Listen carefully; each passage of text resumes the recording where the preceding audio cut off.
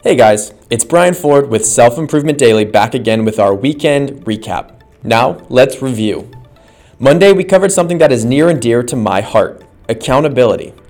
And at Self Improvement Daily, we recently created a self-improvement accountability group. So those of you who want to be serious about your personal development, who want to make an addition to your life, you can join today. We're a collection of like-minded people who are pushing each other to do more and be more. Tuesday, we talked about an organizational technique involving Post-it notes. You can use Post-it notes to record ideas, categorize thoughts, or break larger concepts into smaller ones. I use Post-it notes at work to keep track of my task list, and Lulu Yanez uses them to write down her ideas and plan her content schedule. Then on Wednesday, we heard from Gina B., a registered dietitian and published author who told us how to craft a great diet plan. And that message made no mention of calories, carbs, or food groups.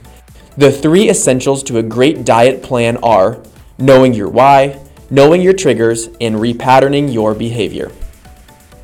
Thursday Positivity was centralized around the quote, "Take it day by day. Don't stress about tomorrow."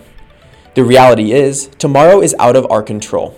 If we realize that and choose to focus on the things that we can do today that affect tomorrow, we might be able to take a bite out of that stress. So choose to be optimistic about that and see what happens. And last, on Friday, we heard about a high performer's morning routine from Robin Sharma. That routine includes 20 minutes of exercise, 20 minutes of reflection, and 20 minutes of growth. Hone in on a morning routine that sets you up for a great day.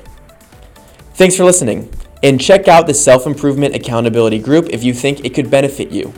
Email me at selfimprovementdailytips@gmail.com and I will send the invitation.